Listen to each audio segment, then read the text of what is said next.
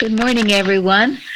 We welcome you to our Saturday morning Bible study discussion. We're so glad you could join us. It's the first one since our summer break, and we are recording from the Plainfield Christian Science Church Independent, Plainfield, New Jersey, the United States of America. And Thomas from New York is our moderator today. Hello, everyone, and welcome. So I'll start out with our quote. The infinite is one, and this one is Spirit. Spirit is God, and this God is infinite good. God being infinite, He is the only basis for science. This simple statement of oneness is the only possible correct version of Christian Science. Hello. Hello, welcome. Hello. We've already We're reading the quote.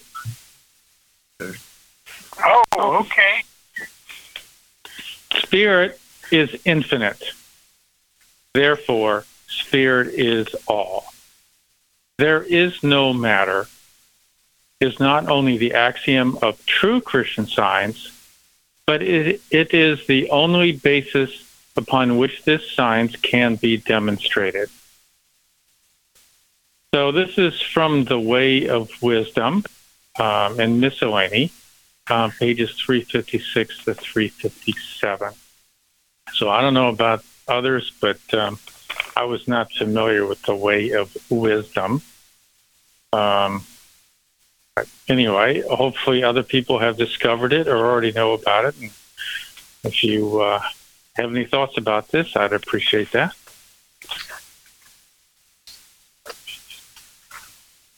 Well, this is another way of saying that God is all, isn't it? And the allness of God is the fundamental precept of Christian Science. The allness and goodness of God. It's the only thing we can unite. We all can unite with, and therefore go forward with it. The allness of God.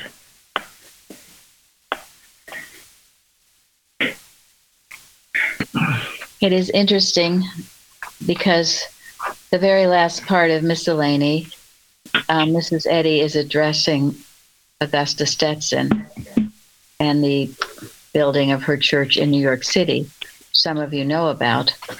But it's interesting that Tom picked this because it's about the unity, and yet this was one of the first divisions that came up while Mrs. Eddy was still here. Dear Mrs. Eddy, her last few years at Chestnut Hill, what was it 3 or something? She had the Next Friends suit, and then she had this with Mrs. Stetson. And part of The Way of Wisdom says, which sometimes I don't know if Thomas knows what he's doing when he, but it's amazing what he does with these questions because it all gets so intertwined in such important lessons for us all. So she writes, the only incentive of a mistaken sense is malicious animal magnetism, the name of all evil, and this must be understood. And then she says, and this is in The Way of Wisdom, I have crowned the Mother Church building with the spiritual modesty of Christian Science, which is its jewel. Spiritual modesty. When my dear brethren in New York desire to build higher, to enlarge their phylacteries, and demonstrate Christian Science to a higher extent, they must begin on a holy spiritual foundation, than which there is no other, and proportionably estimate their success and glory of achievement only as they build upon the rock of Christ, the spiritual foundation. This will open the way widely and impartially to their never-ending success, to salvation and eternal Christian Science. And then, Spirit is infinite, therefore Spirit is all. It's a true axiom of Christian Science. So you see how she was dealing with this, what was going on in New York City. She did everything to keep the peace and keep everyone united, right? Yeah. Eventually, Augusta Stetson and all her students were excommunicated by the board of directors. I just find it interesting on this topic of unity, because this is something we all need to be aware of. We need to be aware of the history of our church and how Mrs. Eddy handled these issues. And as far as I know, it was not to excommunicate anybody. So, Tom, did you know that that was part of this way of wisdom? No, I did not, but that's fascinating. It is very fascinating, because I'm so glad to hear that. Yeah. Before, I brought the books on Augusta Stetson even before I knew. I didn't read all of this till just this morning, just now actually, and I had already been prepared to speak about Augusta Stetson. So it shows the one mind in operation here, and the deeper lessons that need to be learned, because we can all just talk about unity and how wonderful that is, but we need to examine what happens and why there is sometimes not unity. Right now, that not unity seems to be raging, quite prevalent. yeah, in every direction. So go, anybody else, or go ahead, Tom. Well, I would say sometimes unity, and pardon me for getting a little editorial here, but unity in the Boston organization is if you don't agree, you leave. Yes. I don't see how we can be united if you have such different thoughts about God. It's not possible. That's It's true. not possible. That's right. And I think it's also interesting that Mrs. Eddy uses the word, modesty, spiritual modesty. Because Augusta Stetson built a very large church in New York. Very large church. And it was probably too large for the situation, because it enraged the materialism in the other people in New York City, who became jealous and so forth, and wanted to destroy something. So they tried to destroy Augusta Stetson. But also, what was her motive? Why that huge, I believe it was so beautiful and all that. Why that? Well, exactly. It was perhaps lack of wisdom on her part. She saw the movement, growing tremendously. Her practice was growing tremendously. She was doing incredible healing and attracting a lot of people to her practice and to her church, and could easily have gotten caught up in the effect rather than the cause. And that's why we have to be so careful when our lives become so much better as a result of science, that we don't get enamored of the effect and start worshiping the effect instead of the cause. Keeping things modest is wisdom. Oh, and you see Mrs. Eddy did. And you also see she was ready. She went from house to house. She had no money. She had nothing. And she was ready to sacrifice everything for her cause of science. Then eventually she did become very wealthy. But even when she did, she was very mindful. She wanted things modest. I love Florence's article about when she went and saw Chestnut Hill. Was it that her bedroom? What did you say, Florence? Yeah, I was so surprised. It was just a small, I guess most of our bedrooms are bigger than what she had. Amazing. Just a few things in there, just shows in this big old grand house where she could have had, a huge bedroom probably. Yes. And yet, content.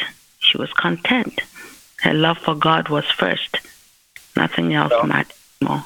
Yeah, and I think the facts are that when the house was prepared for her, originally her bedroom was very large. Yeah, they prepared a very large bedroom for her, and when she and a large study, and when she went in, she said, "This won't do." She insisted that the bedroom be made smaller to be more like her bedroom in Pleasant View. Thank you. And also her study. She said there would take too many steps to cross the room, and she grew up on a very modest farmhouse in Bow, and that's what she loved. Jeremy, were you trying to say something? Oh, about Augusta Stetson. Earlier in Miscellany, Augusta Stetson had sent Mrs. Eddy this letter that Augusta Stetson's people had given her, basically idolizing Augusta Stetson, and Mrs. Eddy wrote back to her, "Rouse yourself out of this." So it was going on for a while, that inflated sense. Thank you. I wasn't going to get into all this, but since we're here, I will, because I did bring some things about Augusta Stetson. And this was something that Carpenter wrote in Precepts 2. Linda found it a couple of years ago. I saved it. Carpenter writes, Mrs. Eddy never had a fair chance nor an open field in her efforts to save Mrs. Stetson, and many of the students and members were to blame for it. Mrs. Eddy continued to hope that Mrs. Stetson might be saved from the error that she yielded to, and to strive to save her, because God told her it was possible. Mrs. Stetson had the finest church in the field. She had the wealthiest and most socially prominent students in New York among her congregation and association. These students would give her anything she wanted, and they did give her much. Her students, who were businessmen, advised her in her investments so that she might be prosperous and live in elegance. All this served to inflame the envy of others who were not as wealthy or prominent as she was. It is a sad commentary on the human heart to say that when error overtook Mrs. Stetson to the point that she had to be removed, there were many who were not exactly sorry, and lest the field forget about it, they continued to toss her error and reputation about like a rubber ball in order to be certain that forever afterwards both she and her students would be anathema. Jesus admonished us to forgive our brother 70 times 7. No matter how often Mrs. Stetson departed from the rules of Christian Science, Mrs. Eddy forgave her and tried to help her because she was worth being helped. The admonition she wrote for her students was one that she wanted them to follow, not only for the good of Mrs. Stetson, but for their own sakes as well, since no student should be found making a reality of that which he has pledged to reduce to nothingness. So, there was someone a while ago who came to our church, or came for a while anyway, and she was quite a follower of Mrs. Stetson, and she gave me all the books about Mrs. Stetson, which I've read parts of, but not all of it. But Mrs. Eddy, there are many, many letters that say how much she loved Mrs. Stetson. She did see good potential there. It's a worldly materiality. I mean, I frankly, I don't believe I ever was at that church. Were you ever at that church, Thomas, the first church? No, I was not. I walked by it a number of times, but I never did walk in. It's supposed to have had, gold and marble, and the upstairs was all a big circle of practitioner rooms. And yes, what Mrs. Eddy was saying, more grandiose than the mother church. So what is that? I mean, that's offensive to me, frankly. I don't care for that. But this was Mrs. Eddy's last letter to Augusta Stetson. My dear student, your kind letter was duly received. You know that I love you, and you know that God has made and is making his ways and works manifest through divine science. I trust he will direct your path in the footsteps of his flock. The Holy Bible, Science and Health, and the Mother Church Manual are your safe guides. Follow them. I have not the time to think of the students and all their varied duties of life, but I have faith to leave them in the hands of God, who giveth to all men liberally and upbraideth none, as ever yours in Christ.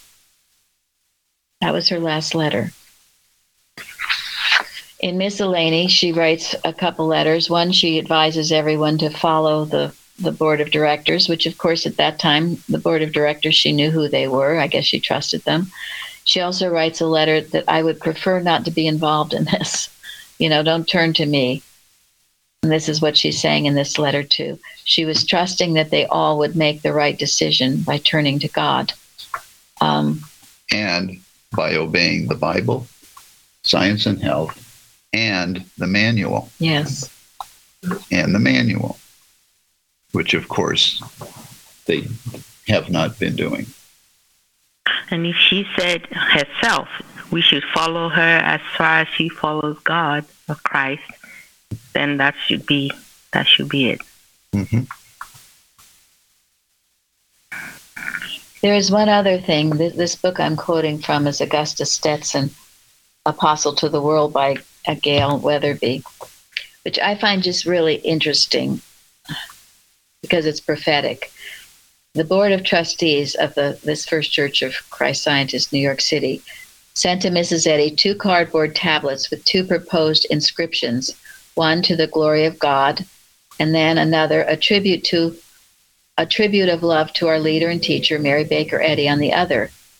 Augusta had already obtained Mrs. Eddy's permission to inscribe her leader's name on their new church edifice, so Mrs. Eddy's approval of the second proposed inscription was readily accepted by all.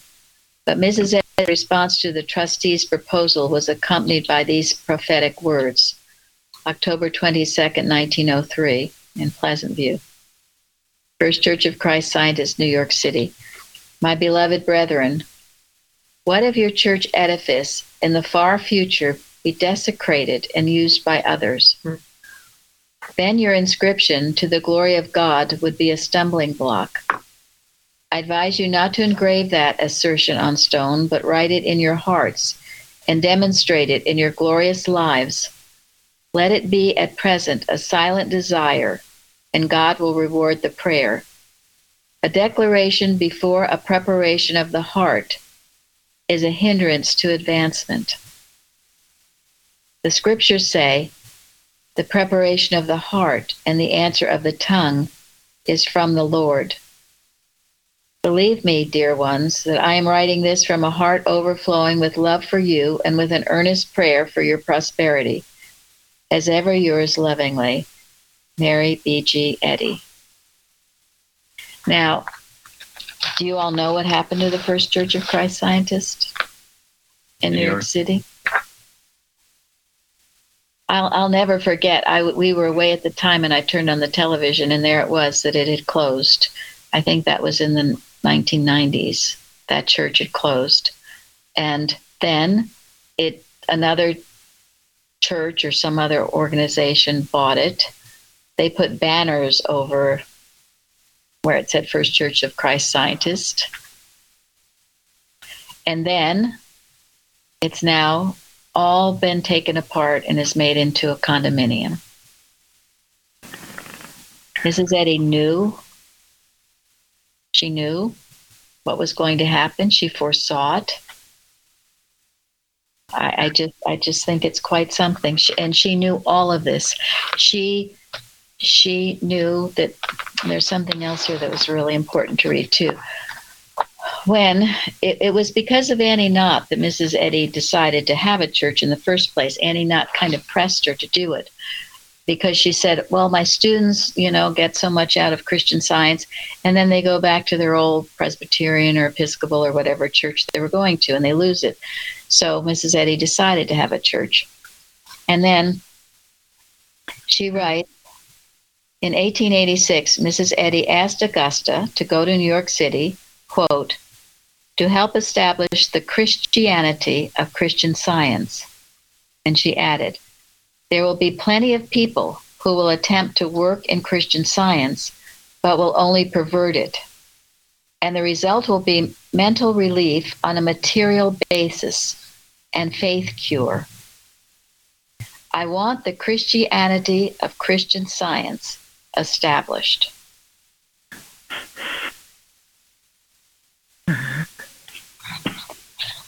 And Well, that's amazing. isn't that? And it is That's exactly amazing. it's exactly what happened. And frankly, this goes into the next question about the unity, about Ephesus. Because in reading about this temple, there was a huge temple in Artemis. Is that what it was called? The Temple of Artemis?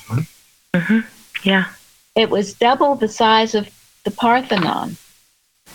It was huge. And it was destroyed twice, first by the flood, and then secondly by an arsonist. And of course, the Christians who came in didn't like it because it wasn't worshiping the one God. The Temple of Artemis, that was the god of fertility, other things, and it was known as the Diana by the Romans. Artemis was Greek, but it was also one of the 7 wonders of the ancient world. There's a Greek poet who wrote about it. He had seen all the 7 wonders at that time, but then he said, "When I saw the house of Artemis that mounted to the clouds, the other marvels lost their brilliancy. And I said, Lo, apart from Olympus, the sun never looked aught so grand." Basically, then, these things are temples to materiality, aren't they? And I thought it was fascinating because in many ways, this is what can divide us, or what sometimes does divide us, the worldliness, the materiality of the world, the carnal mind. We begin to worship that, and we no longer worship the one God. The who shall be greatest sometimes sneak in very subtle ways, in various forms. And here's another one. Here's another one. And what is being remembered on this day, today? I mean the 9/11? Yeah. Yeah, Hatred of. the destruction of a temple, Yeah. of materialism. In New York City, of all places. You know, Yeah. we have to be careful with all that, but Mrs. Evans would say that, though, those huge towers. New York City is known to be the city of materialism. It's all of that. It is. And those huge temples enraged the human mind. Enraged it.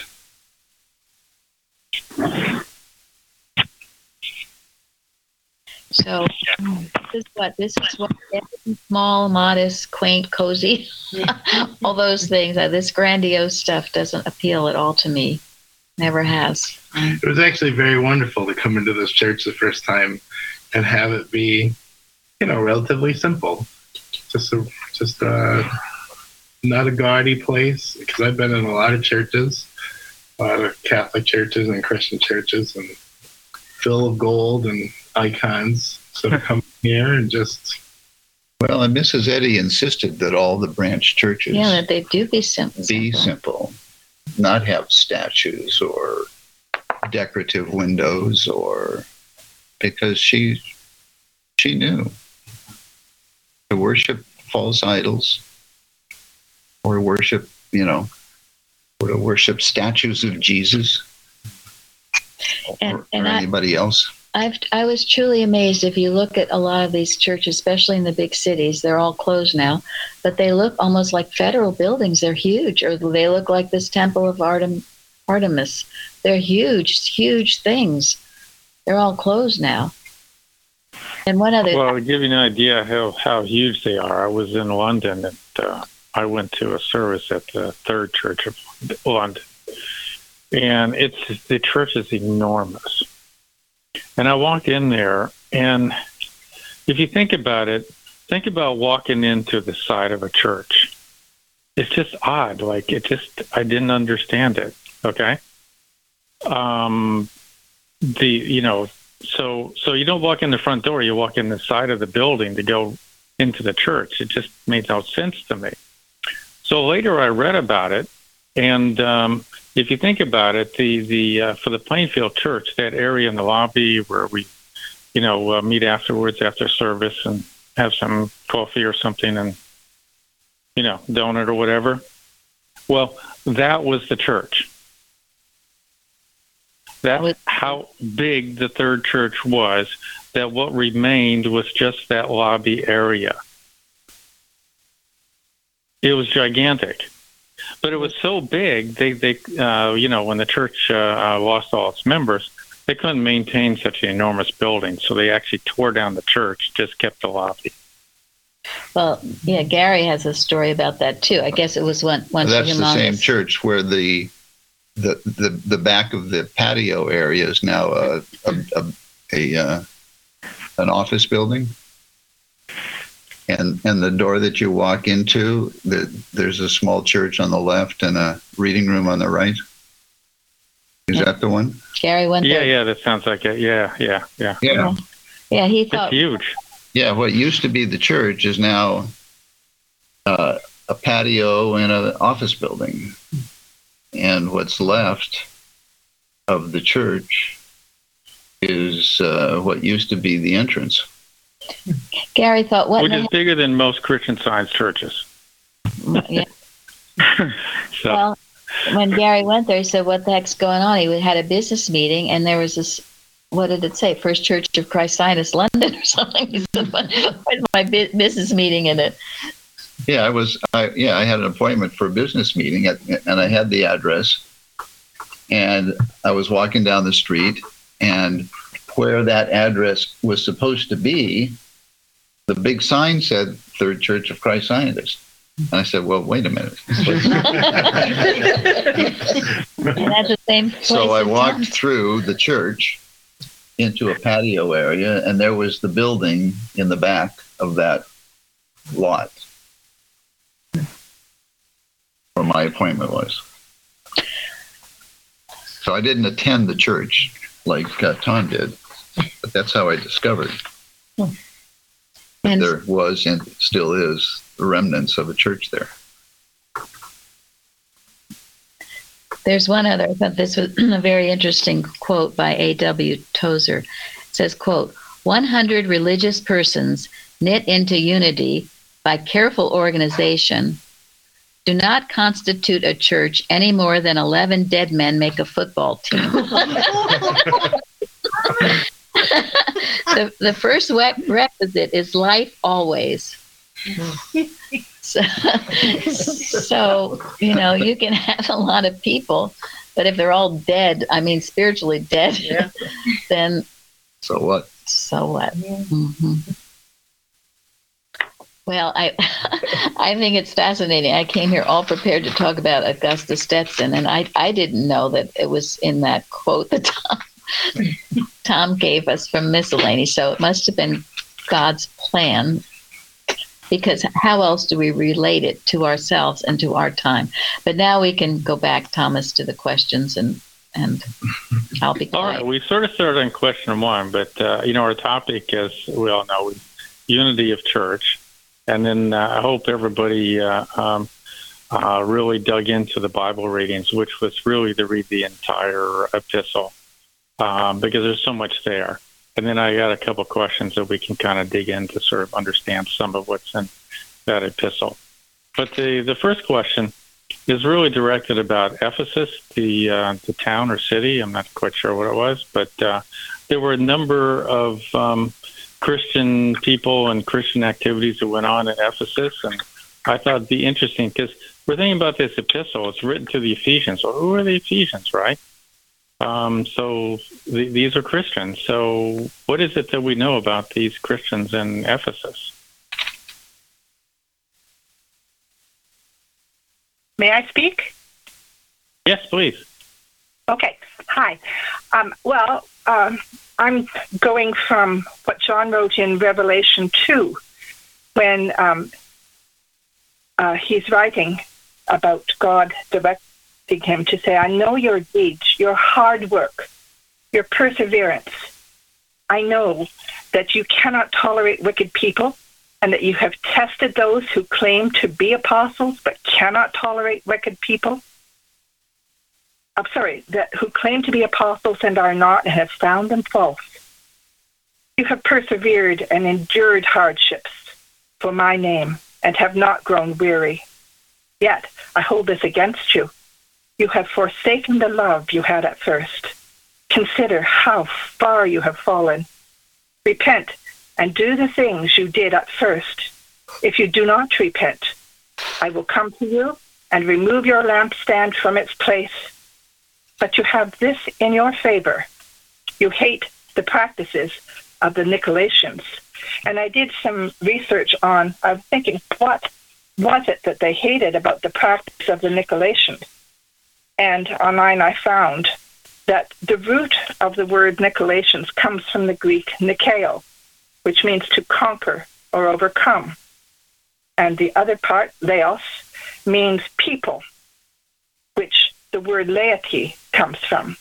So when you put the two words together, it especially means the destruction of the people and refers to the earliest form of what we call priest order or clergy, which later in the church history divided people and allowed for leadership other than those led by the Spirit of the risen Lord.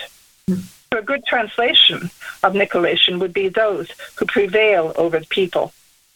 The clerical system later developed into papal hierarchy of priests and clergy lording over the flock.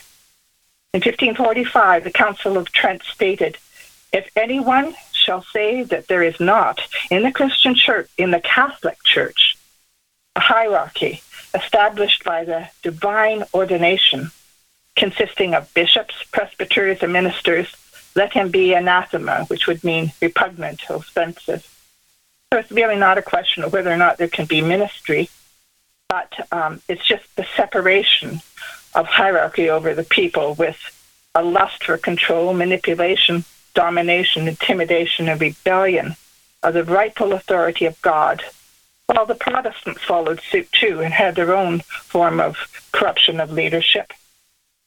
I'm so grateful, though, to say I find that this priestly domination does not exist in Plainfield. Otherwise, we wouldn't even be holding this Bible study where in oneness and unity, everyone is seeking for the holy truth and searching together.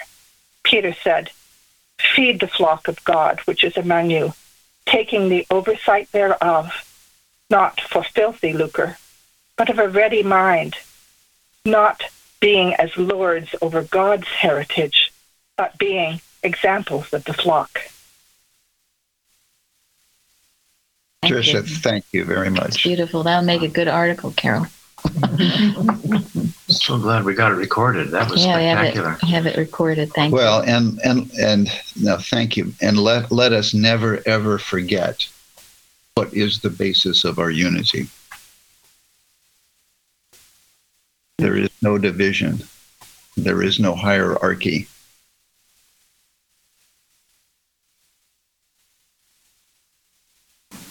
And it's the love of the pure science, Christ Christianity, and of Mrs. Eddy for giving it to us.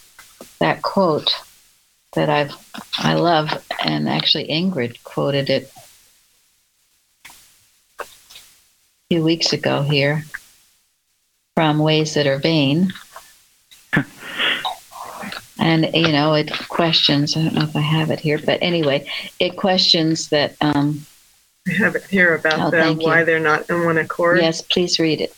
It says, the question is often asked, why is there so much dissension among mental practitioners?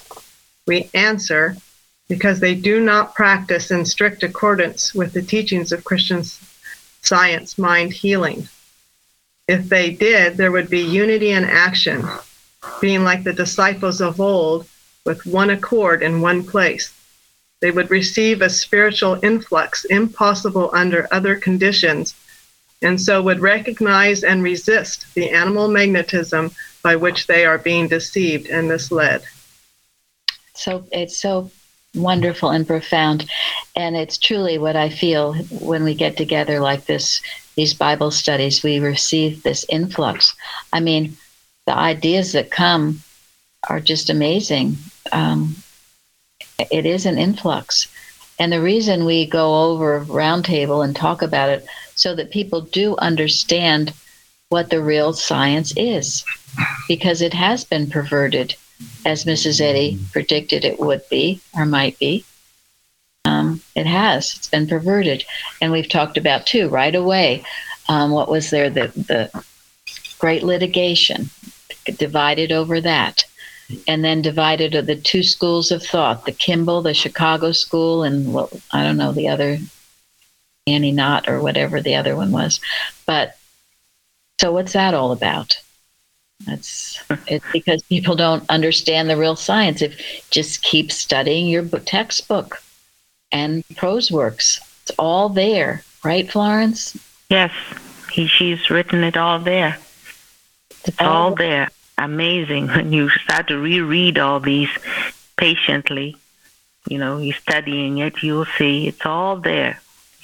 Questions have been asked, and she's answered them all. Every single one. And also that division came about because people wanted to impose upon other people.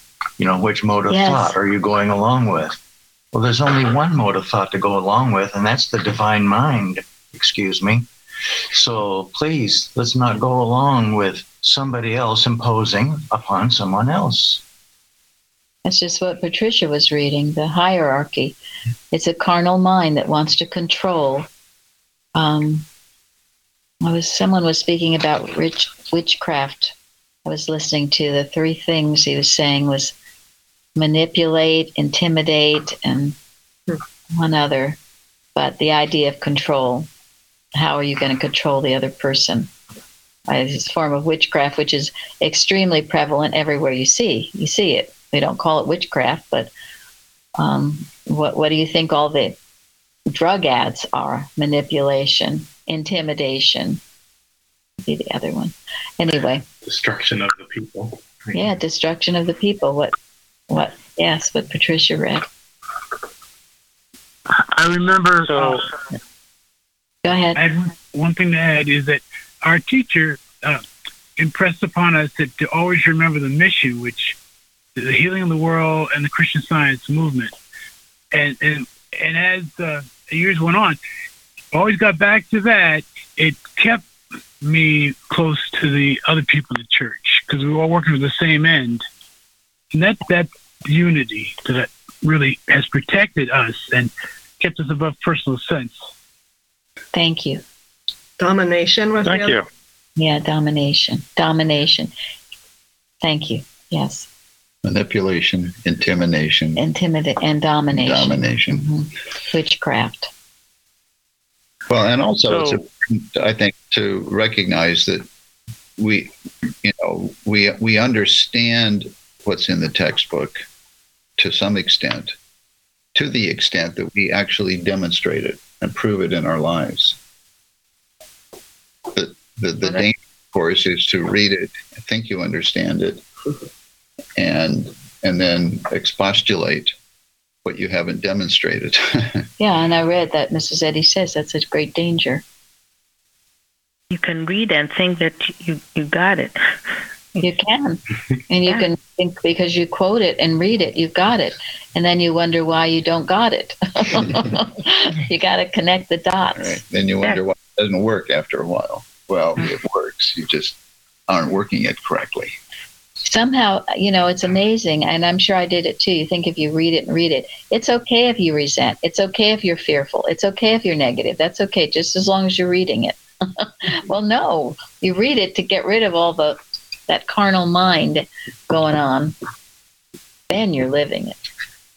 I think the pond and purpose kind of explains it, the different stages, right? Moving right out of all this. Yes. Pond and purpose, ways that are vain. These were things we were given. And thank God we were. And now Florence is reading prose work starting with Unity of Good. We're going to get it out. Gary's already done it, and I did part of it too. And we're going to get a male and female voice on on all of it, science and health too. And we're also Gary's doing the first edition, getting the truth out in every way we can. That's what's going to heal, the leaven of truth. So who else? I'm talking too much. I'm trying not to. Well, I would hope when we get to unity, the one thing that always struck me was that in the Boston model, they wanted uniformity. And that's the one thing there. It's not about uniformity. A big difference. Yeah. Thank you. Totally. Yes. Thank you. So when I decided to do a Bible study in Ephesians, that was like, right, Linda, that was like many, many, many months ago, right? Yes. And then this summer I wrote out the questions, and so I really had no idea what was in the lesson that we would have for tomorrow. But so this question I wrote, first question about Christianity in Ephesus. What is it in our lesson this week that can help answer that question? What is it about Christianity in Ephesus that we see in our lesson this week? I'm sorry if this is a trick question, but anyway.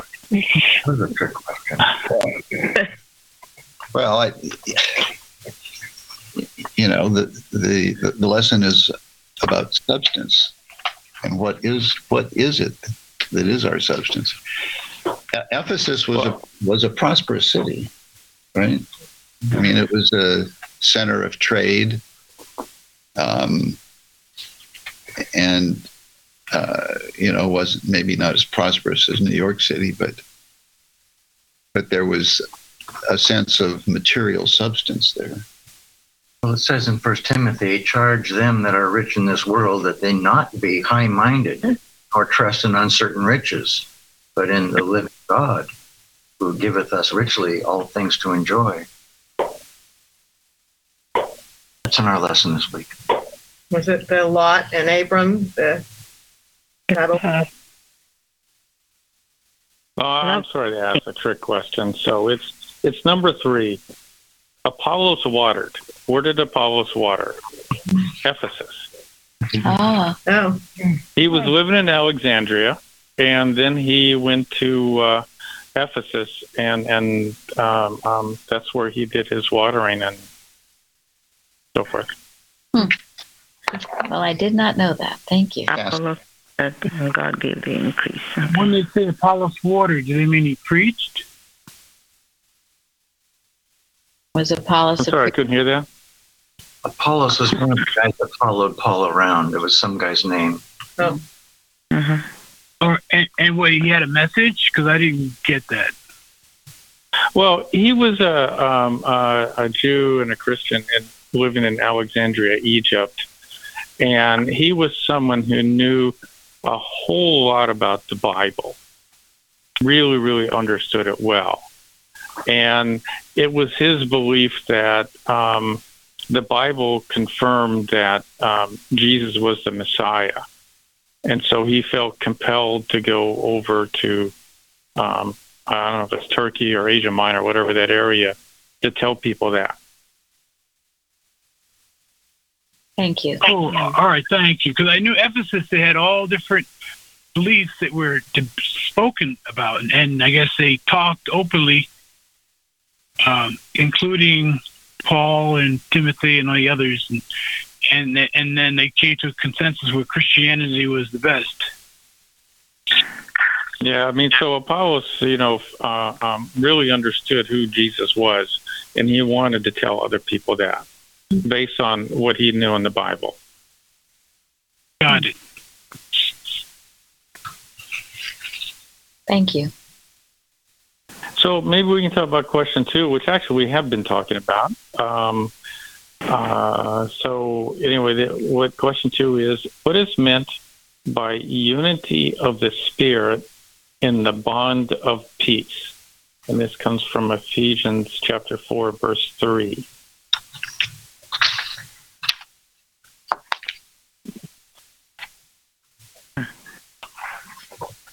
Well, in my student New Testament compilation, that I have from my grandfather, there was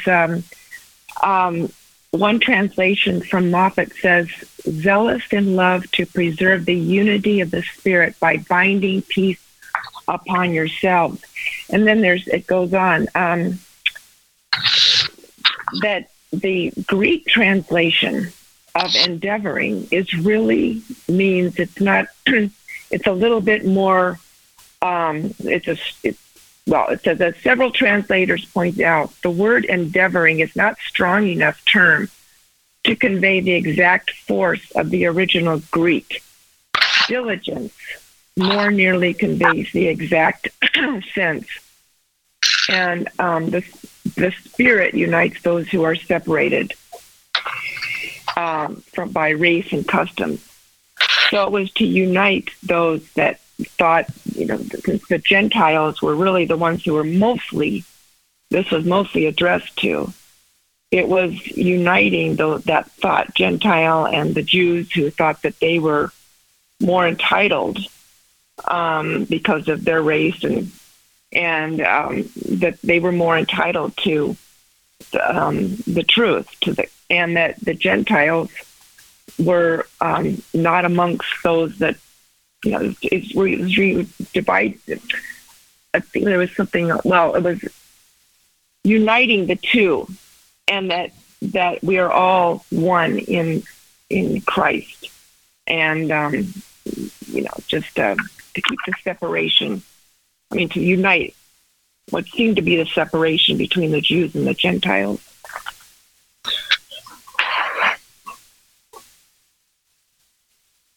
What is a bond? Togetherness. Yeah. Yeah, it's an association, an affiliation. It's a connection between people that is very strong, isn't it? Yes. I think it's something that unites. And here it's the love for God and man that is everybody feeling that. It's more of the feeling of it than the talking of it. That unites us. Yeah. Thank you for that. I'm sorry to interrupt that. Well, this is telling us where the unity comes from, isn't it? Yeah, yes. Thank you for that. That was actually what I thought was the most important word in that whole thing. But thank you. Yeah, and this is how we get over a personal sense of things. People getting feelings hurt or whatever. It's immaterial to the work that has to be done here. We don't let that stop us from or make it a stumbling block. It's our love for God. This is something I will call a contribution from Carrie. She found this in an August 1892 issue of the Journal, and it was preached at Chickering Hall, so it's a good chance this is from Mrs. Eddy. And it's called "In Union There Is Strength." A high sense of spiritual individuality never means that the individual shall subserve his personal ends at the expense of the whole, so that some ambitious and aspiring member can take things into his own hands and run matters to suit himself. This would result in destruction to the cause of humanity. But since there are diversities of gifts and diversities of administrations bestowed on men, infinite wisdom has appointed that the good of all is to be attained by allowing these diversities, working through the one and self-same Spirit, to accomplish that which each supplieth for the welfare of the whole body. So while none may have his own way or will as against the many, the common good of the whole is subserved by permitting the largest sense of individuality consistent with truth. Since Christian Science does not dread the light, being itself light, it follows that this light must work its benign results in accordance with immutable principle, which secures the rights of all. These things seem hard for us to reduce to practice in our daily intercourse with one another. So long have we been under the law of carnal commandments. So long have we lived in the seeming dominion of the senses. But, brethren and friends, the truth sets free from the law of sin and death. Guided by principle as revealed in our soul textbook, the Bible interpreted through its key, science and health, it is possible for us to dwell together, keeping the unity of the Spirit in the bond of peace. Amen. Because isn't that sometimes you see one controlling person who is ambitious, who's not for the right motives, wants to rule everybody. And if everyone else shuts up and lets that happen, well, that's not good. Don't we see it everywhere? Not only in communities, in churches, in businesses, but what about our governments, our local and federal governments? I mean, don't we see one rule after the other trying to control people? And where does that lead? Not good. Can't be good.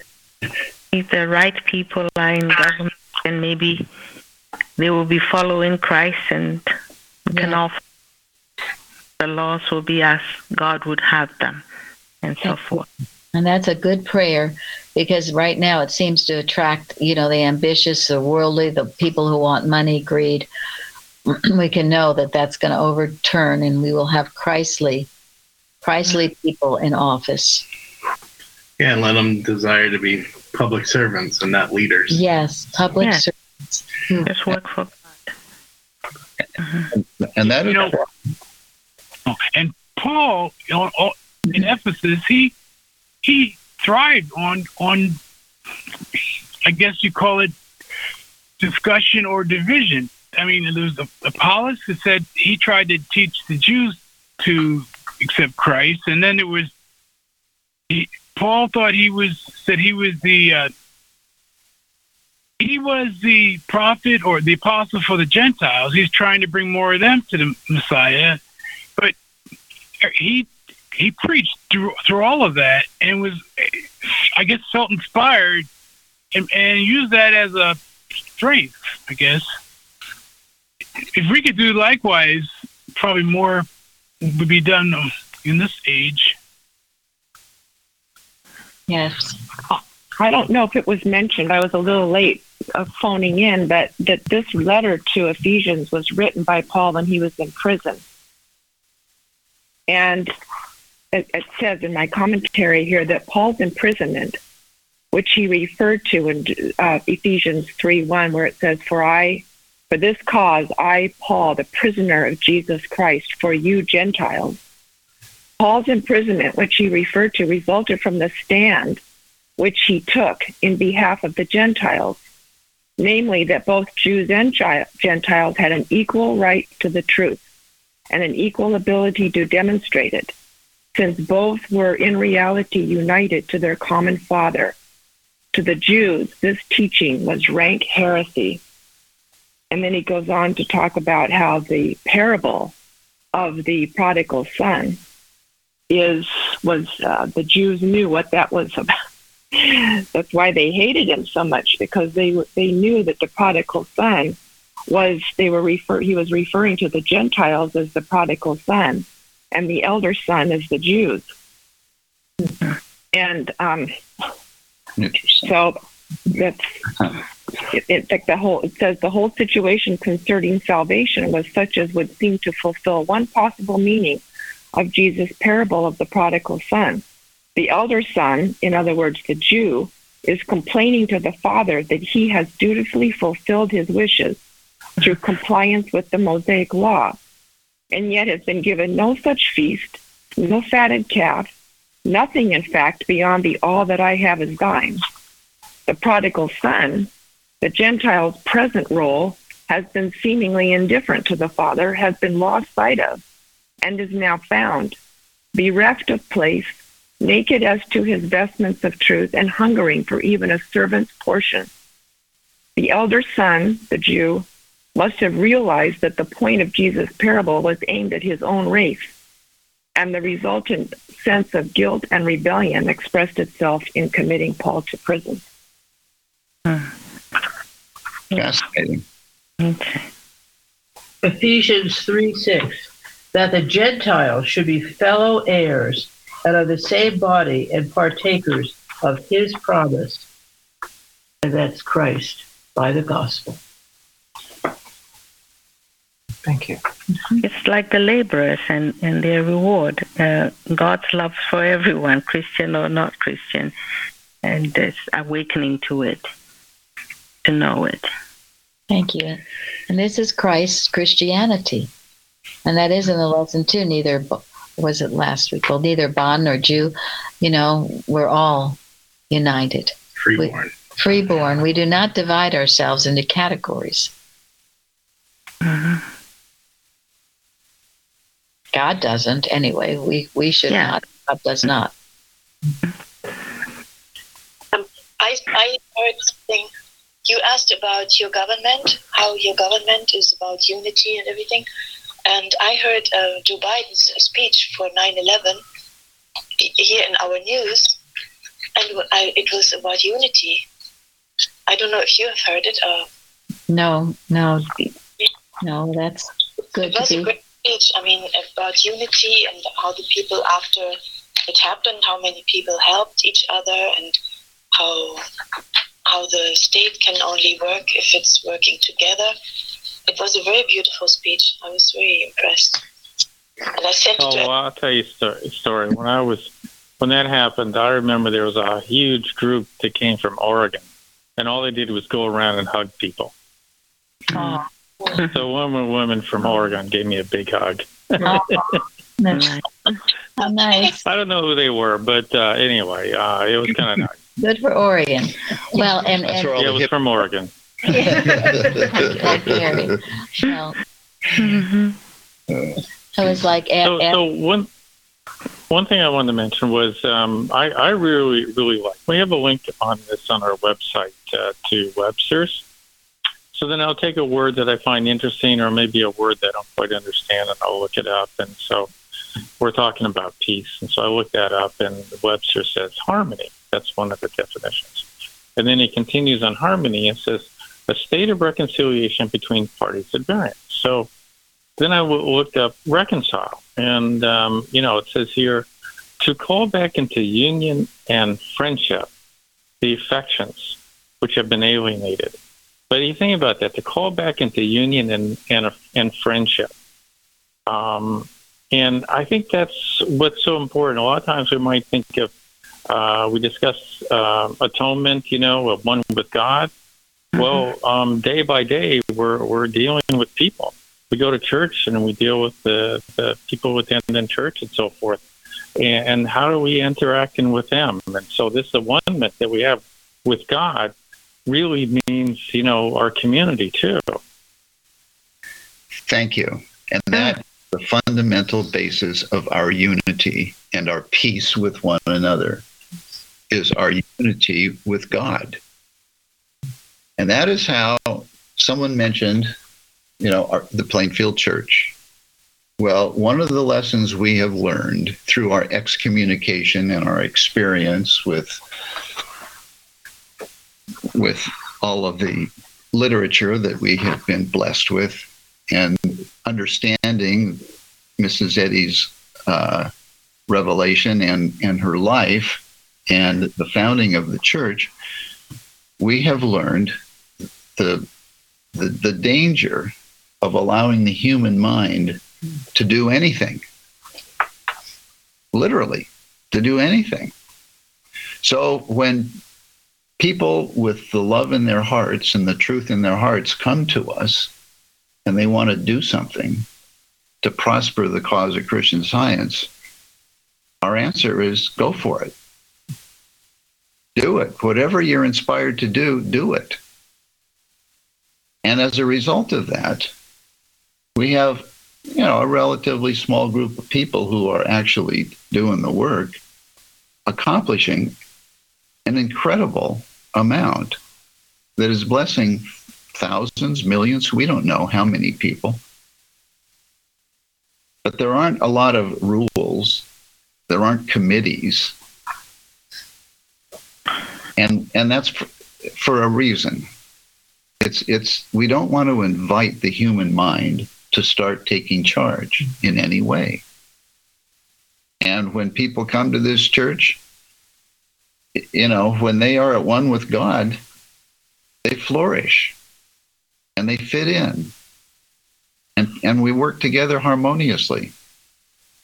If someone comes full of pride or with a lot of human will or in the wrong mind, they are very uncomfortable and they take themselves out.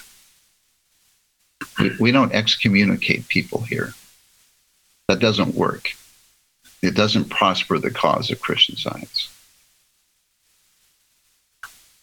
So it's a wonderful lesson, and I hope we all remember it forever.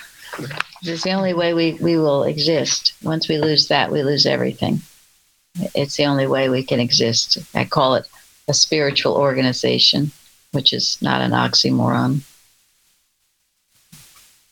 And I love just that last question, which is a quote from He is our peace.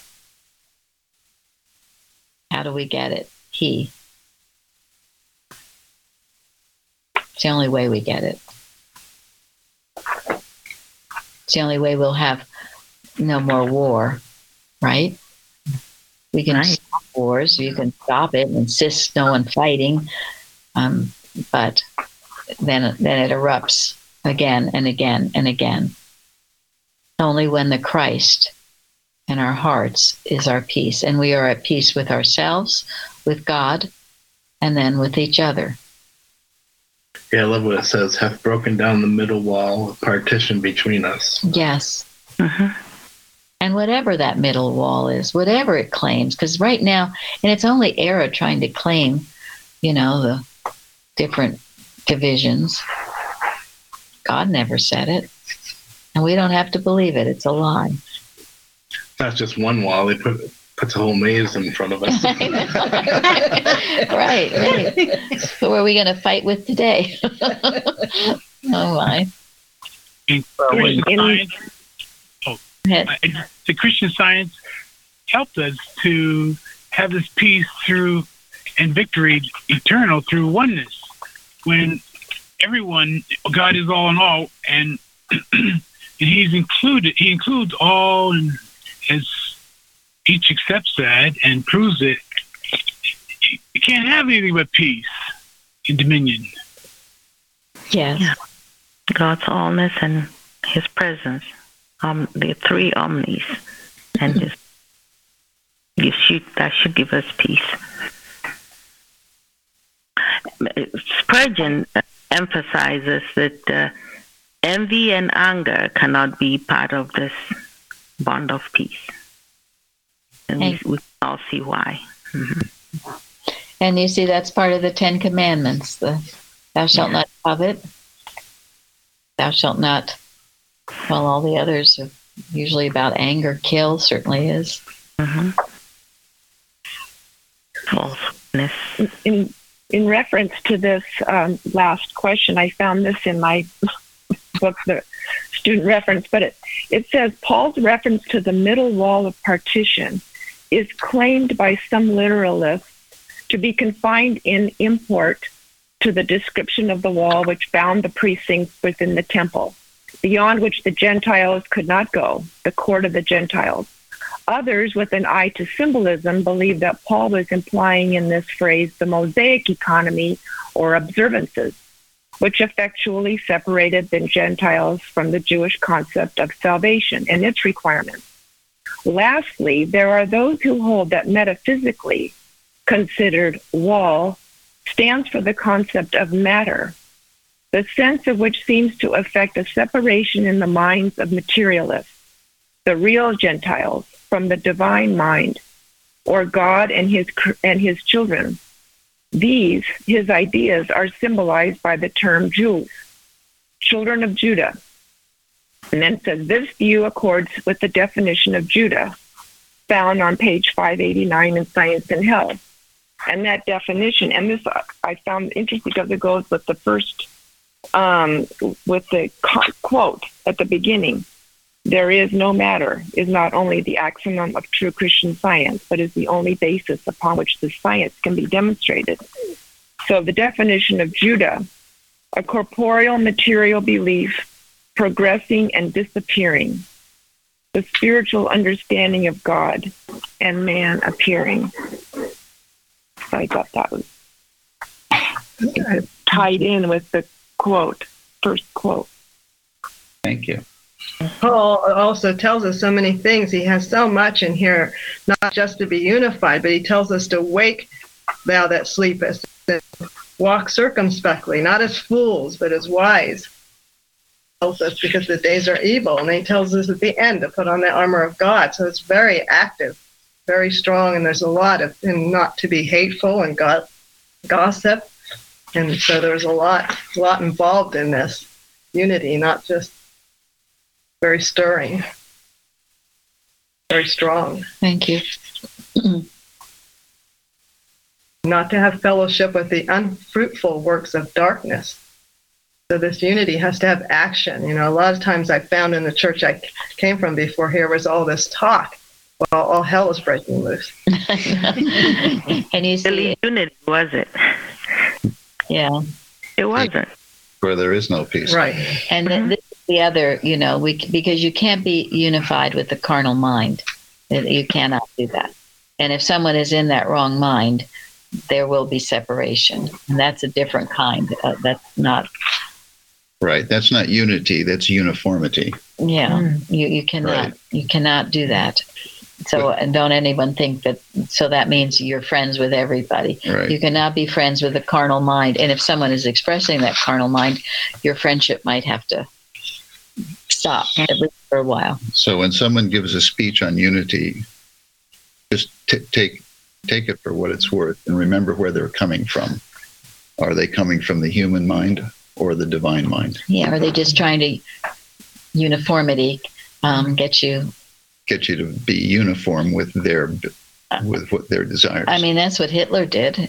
So that's mass mesmerism. That's not unity.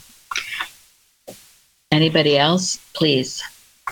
Just wanted to say one thing about secrecy. Error can only get away with what it does if it remains hidden, obscured, or in secret. Whereas if things are out in the open where all can see, and that way you can release your human will and say, dear Father, if this is what you want, fine. And if it's not what you want, well, then I don't want it either. So no secrecy. The occult means hidden. Right. Yeah, there you go. That's right. Let God be true and every man a liar, that's all. Yes. Well, I hope everybody enjoyed the Bible study today. And so since we're gone beyond the hour, I'm okay to go beyond if someone else wants to do that.